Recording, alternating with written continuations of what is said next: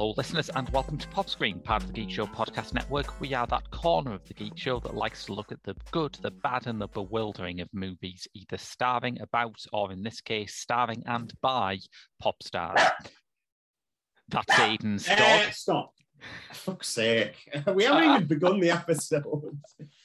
I'm your host, Graham Williamson. I'm a critic for The Geek Show and a filmmaker. I also write for Horrified.com, the British horror website. I'm joined this week by... Aidan Fatkin. Go under the username AidenF on Letterboxd. I'm also back on Twitter under the username Doco and Drummer. Yes. And the pop star we're covering this week, Aidan, is...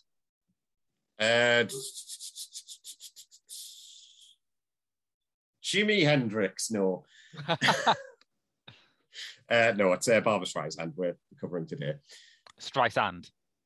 Barbra Streisand. Streisand.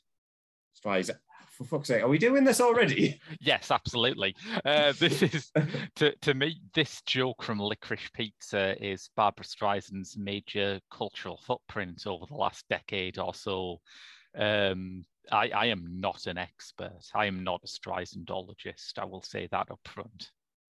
And this episode will come out after the episode you do on Licorice Pizza, isn't it? So for a moment, I thought you were just going to break off before you mentioned Licorice Pizza. I'd say that this episode will come out. Is that, yeah, unfortunately, this will be released. You can't get out of it this easily. I could quote Licorice Pizza for days. You're thinking things you think of. Yes. God, I love that film. Me too. But this week's film is not Licorice Pizza. This week's film is The Prince of Tides, Barbra Streisand's 1991 film as director and star, which also featured Nick Nolte. Do you know what accolade Nick Nolte received in the year after this was released? Is it a Razzie? It's not a Razzie, no. Okay, no, never mind. This film was nominated for several Oscars, but did not win one. However, the year after, Nick Nolte won People magazine's Sexiest Man Alive poll. Oh, wow, okay. Which, I mean, I've checked the records. I've checked the records, and David Bowie was alive in 1992, so it's not actually true. But he did win that trophy in a move that retrospectively seems absolutely bizarre.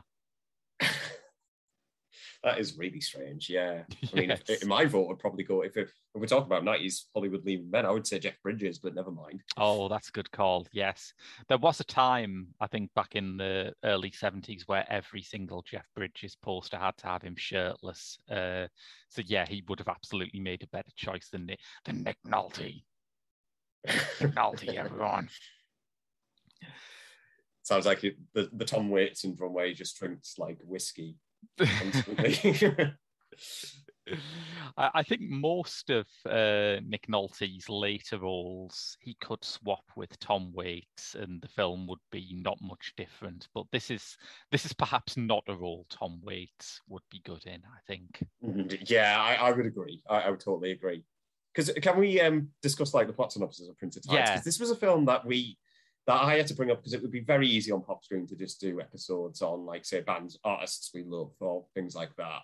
And yeah. I brought this to his attention for two reasons. Firstly, because that Prince of Tides, it's Barbra Streisand, so Streisand. I'm just going to say it my way. Barbra Streisand. Yeah, because she's not, a pop star singer that I have much familiarity with or anything like that. So it only makes sense and fair to cover like the stars that we don't, tend to talk about, which is fair enough. The second reason is that I watched this film on the UK Criterion Blu-ray release. I don't know whether you were the same or anything like that. No, I didn't. No. So because it brought, that was how it was brought to my attention really through that release. So I thought it was like, well, maybe this would be quite an interesting film to tackle on Pop Screen. It was brought to my attention the first time because it's the subject of two pretty great jokes in classic Simpsons. Oh, yeah. There's the one in Selma's Choice where Marge remembers her childhood and then stops because she realizes she's just remembered the opening scenes of Prince of Tides. And there's the one in Fear of Flying where Marge thanks her therapist and says that every time she hears the wind whistling through the trees, she'll hear the name Lowenstein. And it's not Lowenstein, it's Swig. It's Swig, isn't it? Yeah, yes. I remember that episode of The Simpsons. I used to watch it like back to back on VHS like ages and ages ago. And but I just want the Zweig character to just like say it's not Lowenstein, it's Stein, like it is a joke to Young Frankenstein. Yes. Well, that's a simultaneous Young Frankenstein and Licorice Pizza joke now, isn't it? Yes. Yeah. I hadn't.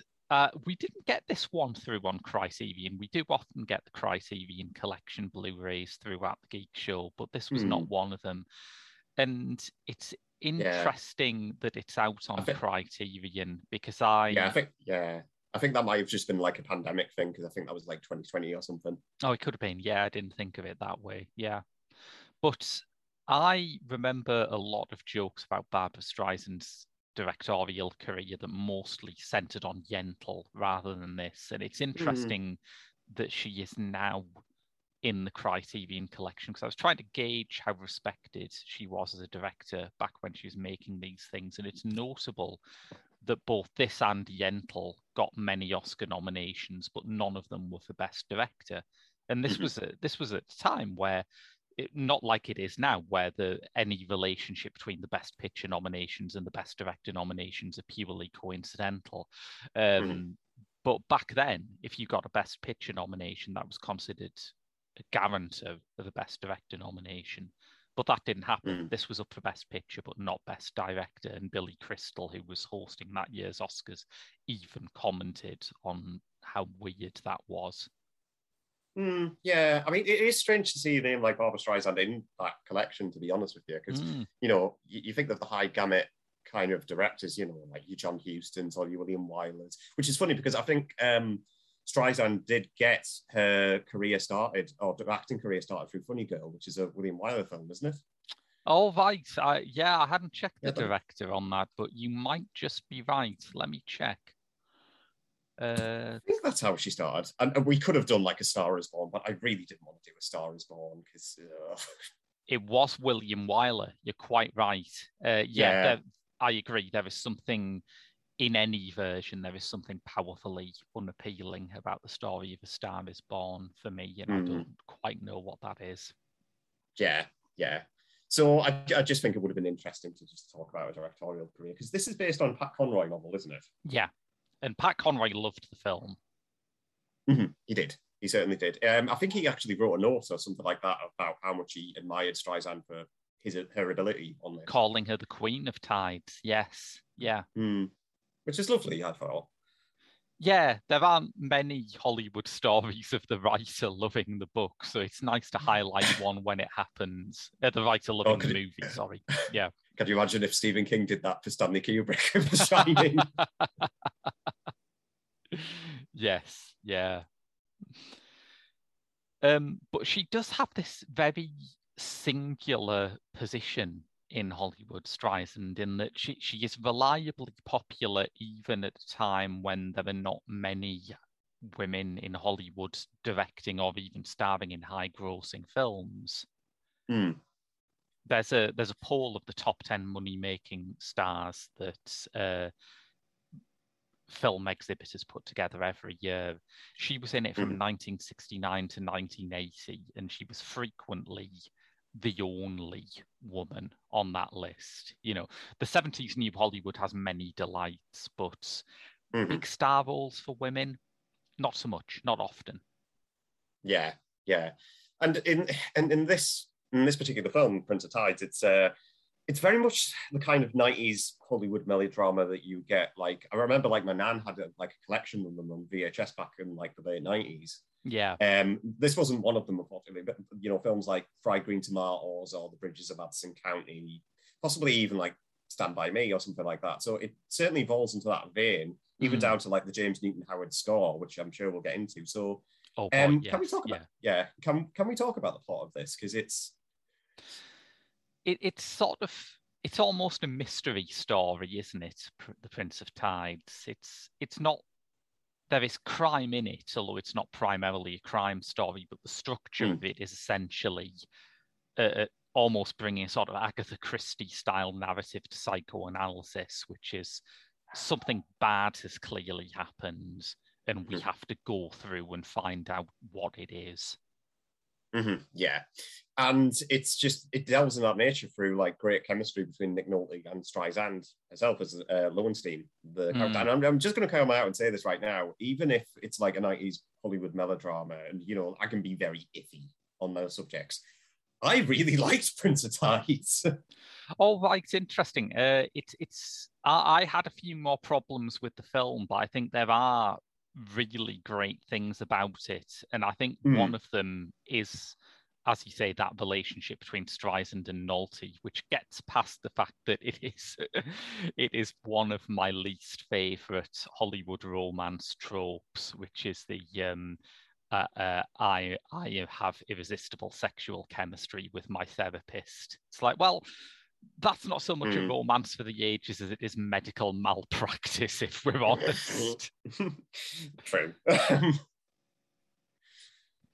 But no, it just weirdly clicked for me, and I don't know why, because normally I wouldn't be attracted to this at all, as I was saying before. But again, just something down to the craft of it and how it feels like in the opening sequence where you have the James Newton Howard score, as we mentioned earlier, as well as like just very like Malachian kind of inspired shots. I know I'm talking to the resident Malachian expert on this subject, and of like, say, like the river, and obviously Nolte introducing like the whole shebang as Tom Wingo. Tom Wingo, by the way.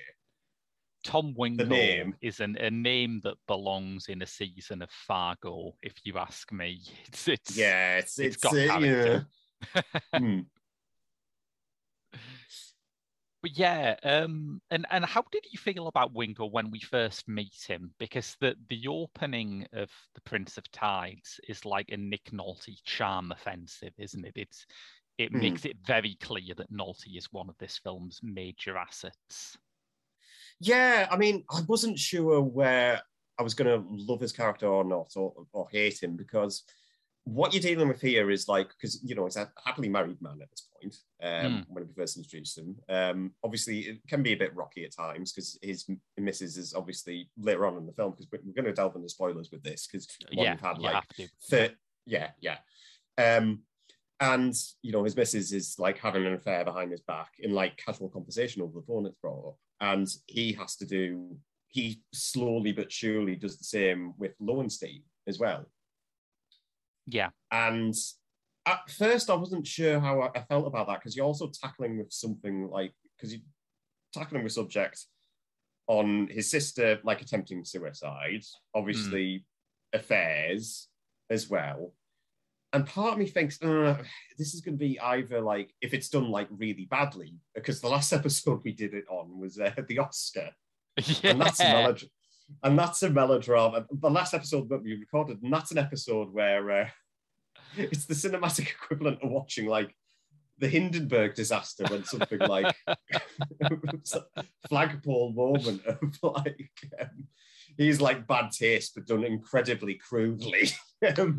It's one of those things, isn't it, where you can talk about melodrama as being a low form, but that's not really fair. I think the difference between a good melodrama and a bad melodrama is that you have to have someone in a senior position who really has conviction for all of these plot elements, and who can say, look, even at its most cliched, this is something I believe in, this is something that could happen, this is something that moved me. And the Oscar visibly does not have anyone who is thinking that way. Yeah, exactly. Yeah, and kudos to Streisand, because obviously she takes the material very, very seriously. Completely, yeah. Yeah.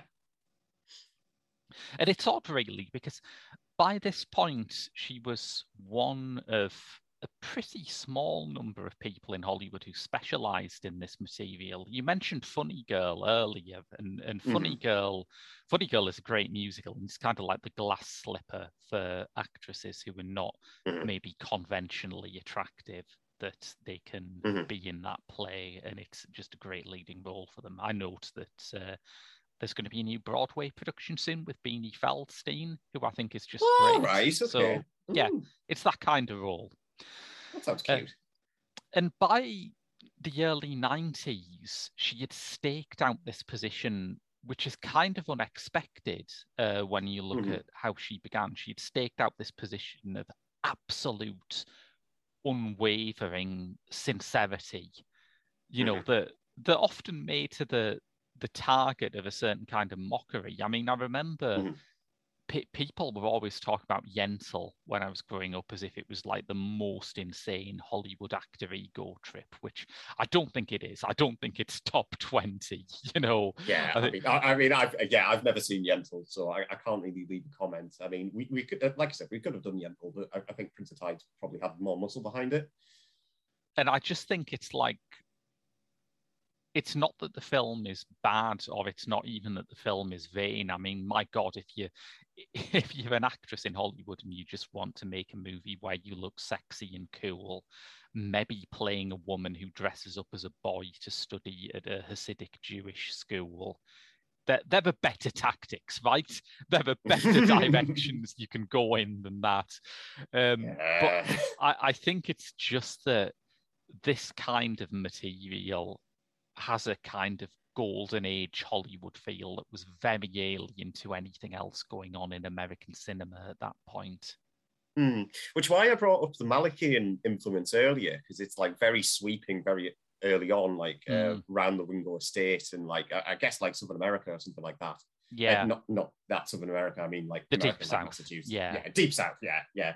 So it works that way and pure, because it is a really good looking film, really handsomely shot in that way. Who's the cinematographer on this, actually? I'm glad you asked that. I looked this up because I had the exact same thought. It's a guy called Stephen Goldblatt, who's I expected him to be like I thought maybe this guy shot something like Out of Africa or some other 80s Oscar film. Not the case. He shot the first two Lethal Weapon films. Wow. And the Joel Schumacher Batman films, which I guess that demonstrates range. Oh, wow. Okay. That's quite a surprise. That wasn't expected. Can you imagine if he got his colour gels mixed up and Batman and Robin had to be shot in this sort of golden magic hour sunset and Prince of Tides was all in neon colours? Oh, man. God, I could just like imagine like the Arnold Schwarzenegger puns like seeping through like, the sweeping cinematography. That is brilliant. He also has another very prestigious pop music credit, which I was unaware of, that he shot the promo photos for the White Album.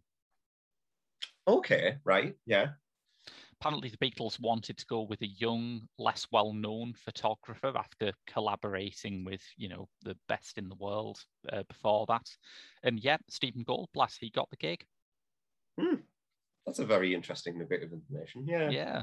Because like I say, it's like a very well-crafted film. Yeah. For what it's trying to do. I mean, you know, all the sweeping shots, even when it gets to New York, where it becomes more like a psychodrama. And I'm naturally drawn to psychodramas because, you know, I'm the resident Ingmar Bergman fan. So, you know, yes. Well, hand held up high. Yeah, I admit that. So, but it delves it. I mean, if there's one book there, I mean, I would have liked to have seen more of like, say, like the development between Tom Wingo and his sister. I do think that gets a bit glossed over for me. It's strange that, isn't it? Because his sister's suicide attempt is the inciting incident that kicks off the entire plot. And yet she isn't really there. It's one of it's one of the holes in the drama. It does remind me of, and I will preface this by saying I think this film is nowhere near as bad as the film I am about to name check.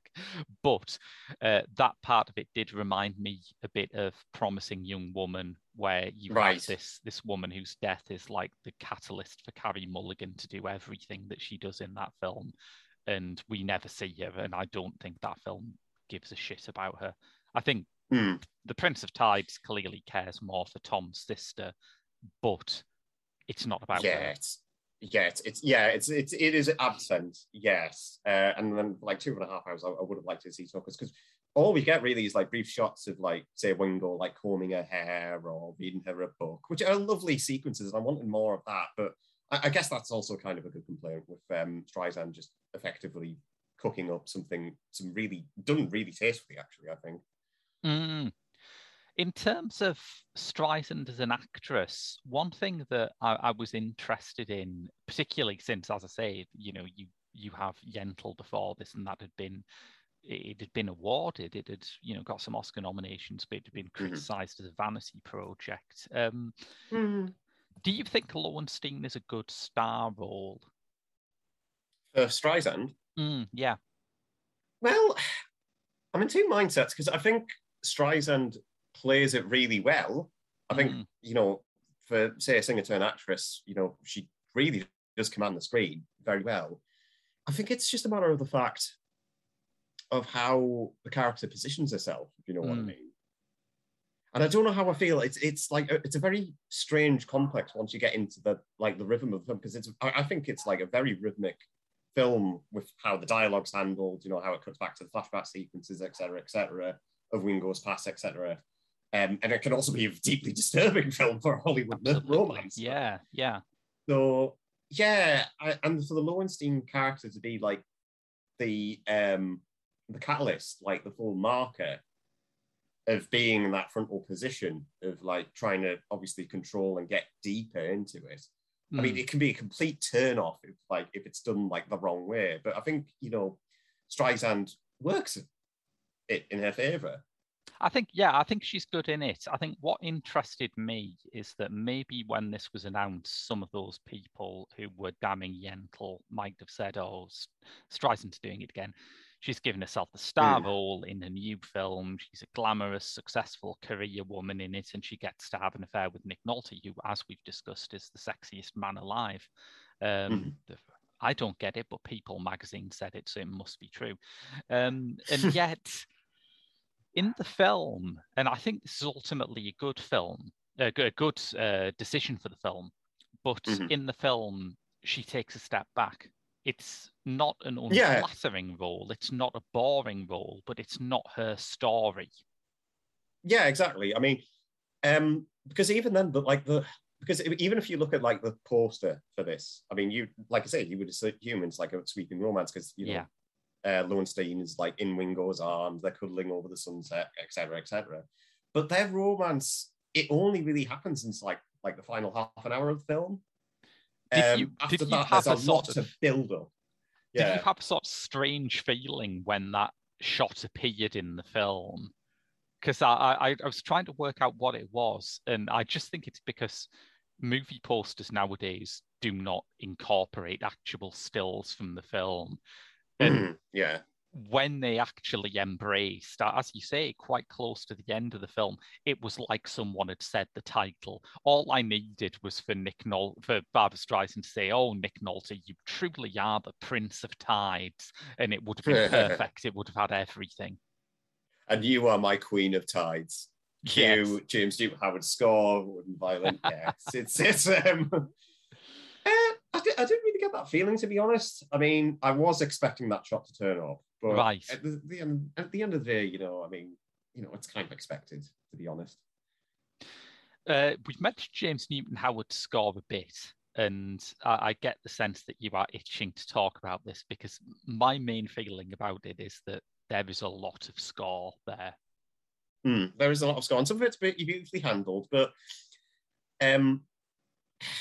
again, it goes back to like thinking like the Prince of Tides is like expected to have like this kind of score. I mean, you're not expecting like a Cliff Martinez kind of synthphone Hello. soundtrack, are you?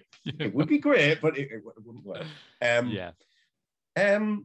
So yeah, in a lot of ways, I mean, it's James Newton Howard. What else did he do? Most famous, I think, for Titanic, which makes sense. I mean, it's the kind of score that you have to assume he got off the back of this. Yeah. Or did he? Wait, am I right about that? Have I misremembered that? Because I'm certain Titanic came after. It did, yeah. I'm just thinking, did I misremember that he'd done that? Oh, the Postman he did as well, yeah. Oh wow, okay. I have misremembered that. Who did the score for Titanic? Here we go, live research centre time. Exciting scenes of people looking things up on the internet, listeners. Oh, damn it. Right, okay, hang on. I've got it here. Music by James Horner. Oh, James Horner, right. Yes, yeah, fair enough. I'm looking down James Newton Howard's actual list of credits, and it is more eclectic than I thought. There certainly are some romantic melodramas and romantic comedies in here. There is also Space Jam. Fantastic. Even the dogs off. Dogs off, yes. As soon as Graham said Space Jam, there we go. You know what dogs are like. They love Space Jam. Someone has to. It's Michael Jordan. You know, you can't dislike Michael Jordan. He's America's greatest athlete. Anyway, yeah, back to this. Oh dear. Yeah, he did a lot of M. Night Shyamalan's early stuff. Oh, he did the score for Collateral by Michael Mann. That's a great movie. Yeah, there's not much that you can nail down here. There's not much of a sense where you can say, oh, James Newton Howard, he does that kind of movie, which is fair enough. I think that's admirable. Yeah. So how did you feel about the score? Is it just...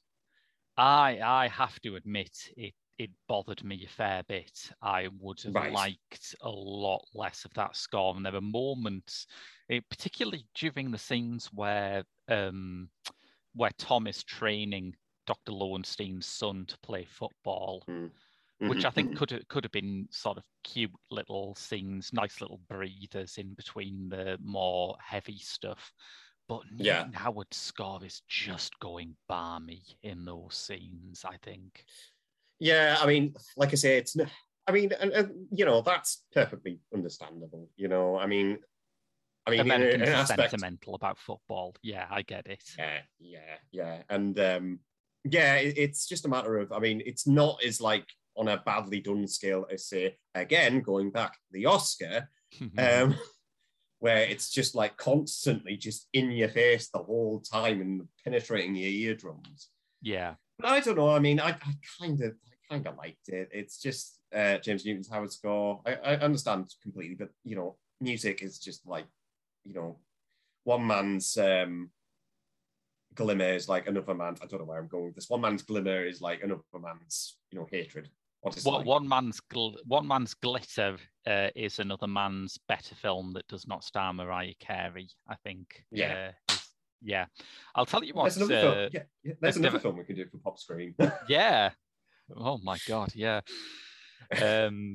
Another director who James Newton Howard has worked with, which I think is extremely significant considering what we've been talking about earlier, but he's done some work with Terrence Malick. Yes, there we are. Comes full circle. Yeah. But yeah, and there is, and like I said, like Graham said, the score isn't like that all the time. There's also like the harrowing sequence where we're going to have to like talk about, where it's just completely absent. Where Wingo recites what happened to him, his sister, and his brother, actually, I think, one difficult night. Yeah, the trauma that is at the root of. And I think it's interesting that it's portrayed as both at the roots of his sister's sort of depression. Mental health problem. Yeah, mental health issues, yeah. and in a strange way, his own kind of ebullience, his own determination to just sort of charm his way past any problems and just move on as soon as he can, is that there was a home invasion and the wife of the family and the kids were all raped during it. And there's a very, I'm glad you mentioned this in the context of the music, because visually it is very tastefully handled. And there is a moment when Tom is talking about being raped, and you think, okay, I was not expecting an early 90s Hollywood film to go there. But it has this rock and roll on the soundtrack, which I thought was very strange. I'm not going to say it doesn't work, but it's odd. I'm glad you picked up on that, because that was another thing where it's just like, I mean, it's not like it's like ill-advised or anything like that. It's just like, it sticks out a bit, and you just think, well, I wouldn't have minded if they played like the rock and roll song at the start, and like say one of the home invaders, like, I don't know, like takes a baseball bat and just smashes the record player before obviously they do commit the crime, they commit the rape. Yeah. If that worked, then fair enough. But if it's still playing, it's just like, it's kind of like an odd nugget of information that doesn't really quite work.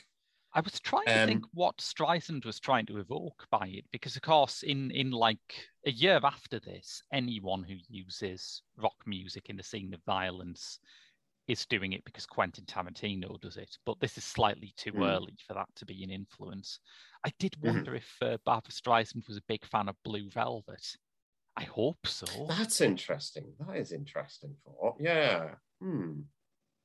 Because there's that scene in Blue Velvet where Frank Booth beats the living daylights out of Kyle MacLachlan's character, and it sets to that soundtrack in the car. Yeah, I do recall that. Yeah, that's a good point, actually. Yeah, I hadn't thought of it that way. And it's interesting because it's subtextual in the finished film, but Lynch's original script has a very heavy implication that Jeffrey, the Kyle MacLachlan character, is raped in that scene. Yeah.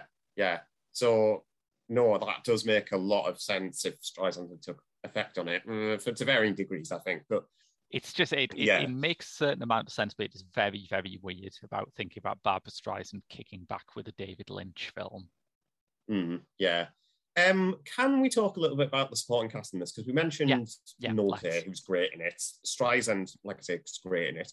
I was not expecting, obviously, Prince of Tides to, it's a romance film, and then like 30 minutes into the film, George Carlin to appear. George Carlin! Yeah, I absolutely agree. That knocked me sideways, and I think the character he's playing is really interesting.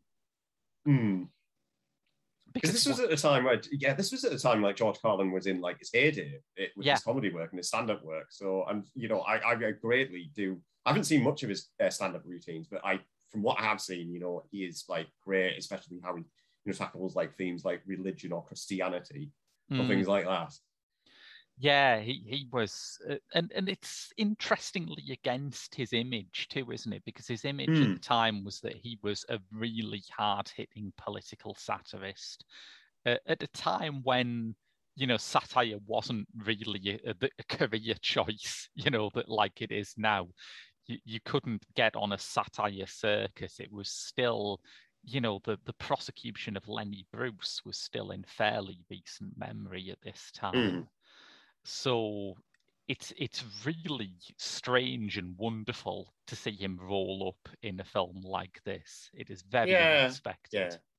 Yeah, it's a pleasant surprise. I mean, it's like, because obviously we get to see him like obviously being basically like Mingo's friend, like he hasn't seen for a long time. I know that's probably not taken out of context slightly, but that's how it feels. I come across, because they also get that party sequence with Lowenstein and kind of like a whole street worth of people from New York just rocking up and just having a little bit of fun.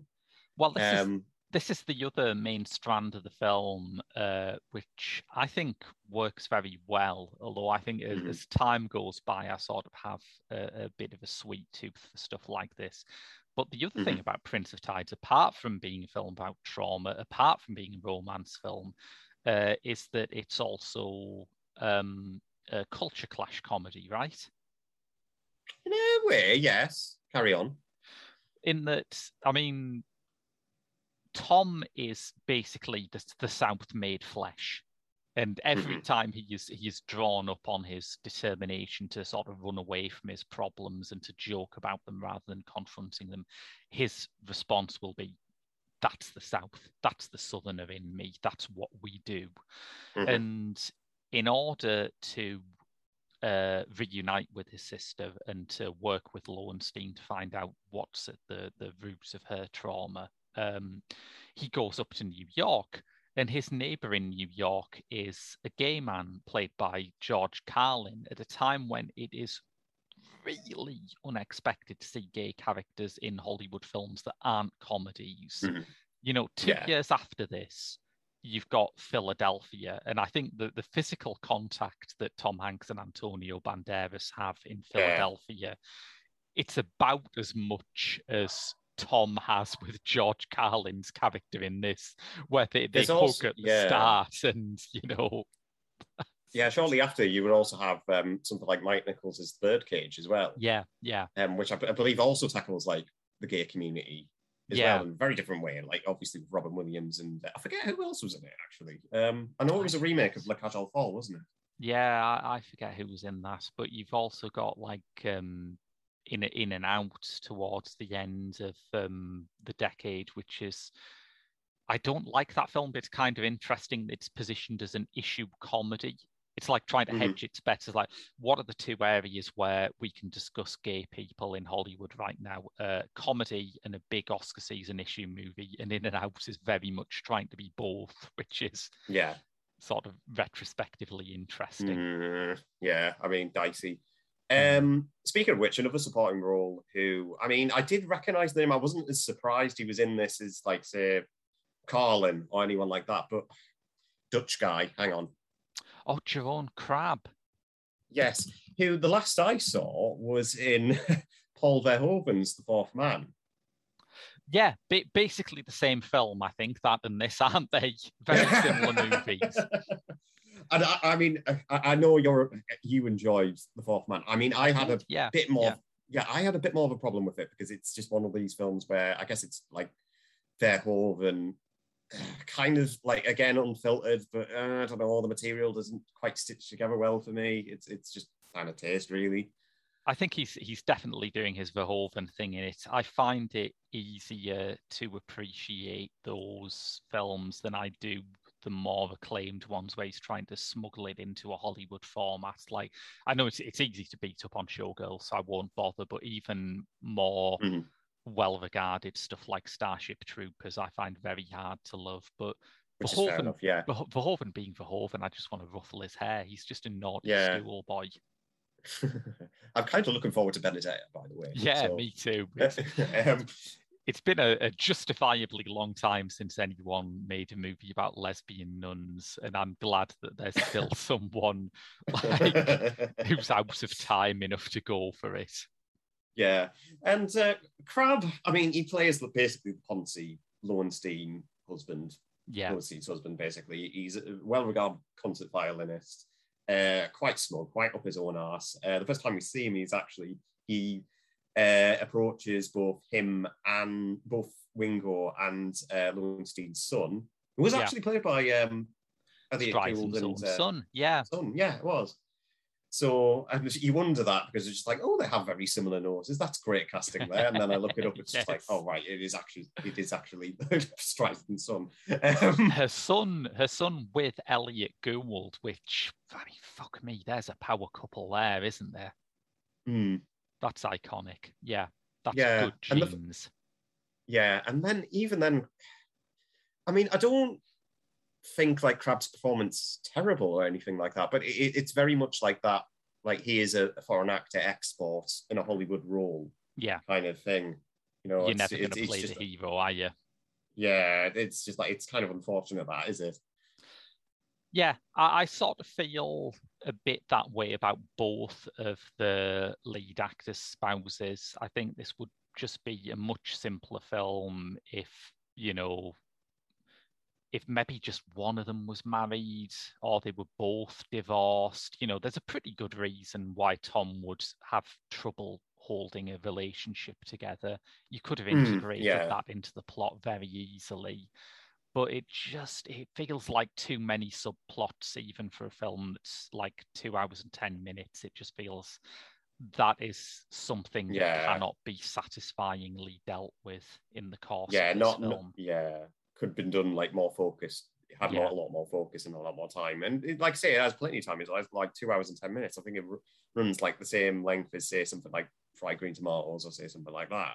It's just like, there's a lot of effort in there. And even when Streisand is focusing on what she wants to do, you can commend her for that, really.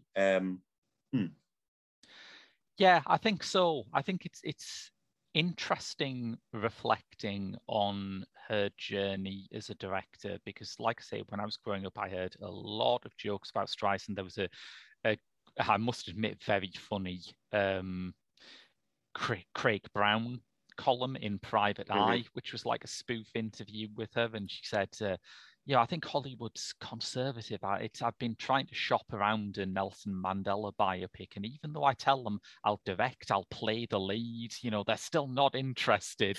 And that joke was basically how she was seen at that point, as someone who would just shoehorn herself into the lead, even if she didn't fit. But it's very interesting that she's on Criterion now, and I think if you look at this in the context of modern Hollywood, where even like 70s slasher movie sequels have to pretend to be saying something deep about trauma, it's definitely ahead of the curve in that way.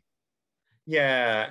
But no, like I say, I mean, I liked Prince of Tides a great deal. I think, like I said, I mean, I do think it's flawed. I think it's teetering on great for me, just teetering, but there are a couple setbacks. I mean, namely with the last act and how it develops. I think maybe possibly could have needed like another redraft. It's funny you mentioned like the slasher sequence, because I looked at the extras on my copy of the Criterion Prince of Tides.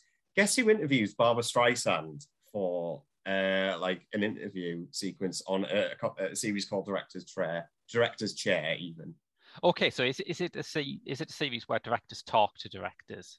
Yes, basically. I'm gonna bet Wes Craven was a big Barbra Streisand fan. I'm close, aren't I? Yeah, you're very close. Robert Rodriguez. Okay, that I wouldn't have got. That I would not have got. That was really bizarre when I looked at the extras. It was just like, wait, hang on, the guy who did the Machete films, the Spy Kids films, El Mariachi, what? How strange. But, I can see why her reputation as a director has grown, because I'm looking at the list of films that she didn't get made when she kind of stepped back from cinema in the 90s. She's only had a couple of acting roles this century, and more troublingly, one of them is Little Fockers. And I think that's how I got to know Streisand through. It wasn't Little Fockers; it was the one before it, Meet the Fockers, because that American comedy, the American comedy thing, and rampant during the noughties, and it's just like, ugh. But you look at some of the things she didn't get off the ground, and you think, all right, she's ahead of the curve on some of this. Like in the late 2000s, she was trying to adapt Larry Kramer's play The Normal Heart about the AIDS crisis, which was adapted a couple of years back by Ryan Murphy. She was trying in the 2010s to make a film about Catherine the Great, which nowadays I believe 97% of all television is based on the life of Catherine the Great. It's like, that's an unfair generalization. There's also fucking cop shows all the time. Cops and Catherine the Great. What a golden age of fucking television we're living in right now. Yeah, it's just like, you wonder why her career died after like a third film. Directing career, I mean. Yeah. I mean, because I do think she has like talent. She knows how to handle. I mean, it's not like the case with like, say, 200 Motels, where he is a musician and Frank Zappa like trying to get the basic elements of filmmaking, but not doing it, not knowing how to handle it, or not transferring his musical talent over to his filmmaking industry. With Streisand, she knows how to do it. She knows how to put a scene together. She knows how to direct actors. She knows how to do that. It's just kind of like the edges around it where it's just a bit rough. And it's fascinating to think of someone like Streisand, who in a lot of ways, and not just her age, is old Hollywood. You know, she broke through doing big, like glitzy Hollywood musicals right at the moment when that form became essentially obsolete. And there is a part of her that you think would be very at home in like 30s or 50s Hollywood, making those movies all the time. But like I say, when you look at those unmade projects, you think, is it me, or was no one ready for that yet? And in a strange way, looking at Prince of Tides, you think, is it me, or was no one ready for that yet? For all it was a big success. You know, I think it's treatment of trauma, particularly male trauma and masculinity. I think its treatment of gay characters is massively ahead of its time. Massively. Yeah. And you got to commend her for that, because it is just like, and why Pat Conroy, advocate for it, because it is just it is a very tasteful film. It does have its flaws, I will say that, but it's, you can kind of understand. It's an oddity in the Criterion collection for sure, but kudos to them. It makes more sense than it does at first blush. Yeah. I think in terms of things in this film that are very ahead of their time, there is one music cue that I have to mention. When Tom goes to the party that Lowenstein's at, and it's kind of... I think I do recognize the song, but I carry on, yeah. It's not exactly a gay event, but the implication is, look, it's just a New York high society event. There's gay people, there's straight people. Tom walks in there and gets hit on by a guy, and he copes with it really admirably, which I think is very charming. Like, there's a lot of Hollywood films around at the time that would just treat that as an excuse to beat the shit out of the guy, but this is not one of them. But the music that's playing is Monkey by George Michael. No. Yeah. Now, no. Did Barbra Streisand know something that the rest of us didn't back then?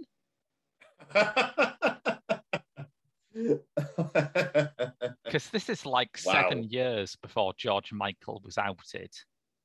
Yeah, that is... What do you know? It's just like I want like a psychiatrist to sit Streisand down in like... We can absolutely... Tell me more. We can make a very meta follow-up to Prince of Tides where Nick Nolte like takes Barbra Streisand back through her life and says, when did you find out that George Michael was gay? Yeah, that's a great note. I can tell you my favorite scene in this, where it's like very tastefully done humor. It's where, because we haven't mentioned like Tom Wingo's brother. Yeah, who, again, there's another strand that's kind of there, but it's not really kind of developed there. But it's when, and you do get elements that their father was both Nolte's character and his sister, and his brother was quite a dickhead, basically. Yeah. And it's that scene where, he's talking in a southern drawl. I'm trying to watch the TV. Why can't you kids just go away? And there's his brother with a rifle, shoots the TV. Yes. And it's a great scene. I burst out laughing when I saw that scene. Do you think, an Elvis reference? Because when I see someone shoot a TV, all I can think of is, I think it was an urban myth, but the idea that Elvis shot a TV if he hated what he was watching. And there is a Streisand Elvis link, because Elvis was originally going to play the Chris Christopherson role in her version of A Star Is Born. Oh, right. Possibly. That might be a hat tip off to Elvis. Yeah. Maybe. But yeah, that is a great scene. I like Brad Sullivan's performance as their father. I think that's a very difficult role, because there is nothing sympathetic at all in it. There is no like extra layer to that character which makes him more understandable. And that's an oddity in the film in a lot of ways. Everyone else is explicable, but he's just monstrous. Yeah, because he's kind of like the looming threat Yeah. over it all, basically the insidious figure that's from the past who's, you know, just really quite tenacious and holds grip. Because the first time we see him, he's like obviously just like complaining about like the food on the table. Yeah. And then it's just like, because he complains it's like dog food or dog shit or something like that. And then obviously the wife goes and fixes him something else. Like, and I just wanted him to say in like the southern drawl of a voice, jambalaya. Because it's just like that's real food, and you know, something like that. Because it just like feels, oh great, we've gone a full like Night of the Hunter mode. Yeah, that's interesting, that, because I think Tom lays the southernness on more than the film does. I think with Tom saying, oh, I'm a southerner, it's what we do, is obviously kind of a defensive strategy against going deeper. But I mean, I've seen some very hammy Hollywood presentations of Southern culture, and this is not really one of them, I think. Name, before we have to end the episode on this, name the worst one. Oh, Beast of the Southern Wild. I fucking hate that movie. I've never seen. Yeah, I watched that movie and I thought, is there anyone in the Deep South who eats with a knife and fucking fork? Is there anyone who does that? Cue like Leonard Skinner over the soundtrack. It's just like, I've never seen Beasts of the Southern Wild, but I remember it being lauded at the time, but even then I have no interest in it whatsoever. It's such a weird film to become big at that point, and it just, because it's I can't remember whether it's explicitly set in the aftermath of Hurricane Katrina or whether it's just doing one of those nudge wink sort of, there was a big storm down in the south about 6 to 8 years ago, and it's like, yeah, just say Katrina, you fucking coward. But it reminded me how absolutely obscene it is that Hurricane Katrina, unless you count Spike Lee's documentaries, Hurricane Katrina has not yet had its United 93, but in that moment, it has absolutely had its extremely loud and incredibly close. I mean, the closest you could get if it's done like well is probably, even then, I don't even think it's like based on Hurricane Katrina. It's probably like not Mike Nichols, Jeff Nichols film, the other one, Gimme Shelter. Oh yeah, the one with Michael Take Shelter. Yeah, Take Shelter. That's it, not Gimme Shelter. It's not the same thing, but you can definitely read that as kind of an attempt to process the aftershock of Hurricane Katrina. It's like there is a very small detail in Fincher's A Curious Case of Benjamin Button, and I mean, I like that film more than most people, but it's less Fincher. Well, I think that was Hollywood's first attempt at getting to grips with Katrina, and it's just this like minor detail in a story about whimsical white people, and you just think, it's not the story. That's not the story of that event. Yeah. So anyway, I mean, Prince of Tides, an oddity for sure, but it's the one that I kind of have, a soft spot for. I don't know. It's I can still see a fair bit of the kind of Hollywood stylization that I found hard to deal with when I was young in it, because it is from that era. But I think there is more meat here than I was expecting, and I think there are parts of it that have aged in a way that does Streisand nothing but credit. Yeah. So yes, if you enjoyed that, listeners, you can get a free bonus episode. Well, not free bonus episode. You have to donate to our Patreon. A free bonus episode apart from the stuff you pay for by donating to our Patreon every month. You can also get unrestricted access to our other movie podcast, Directors Uncut, where we deal with a randomly selected director every month, as well as my Doctor Who reviews. But until next time, that's been your lot from Pop Screen. I've been Graham. I've been Aidan. And we'll see you next time.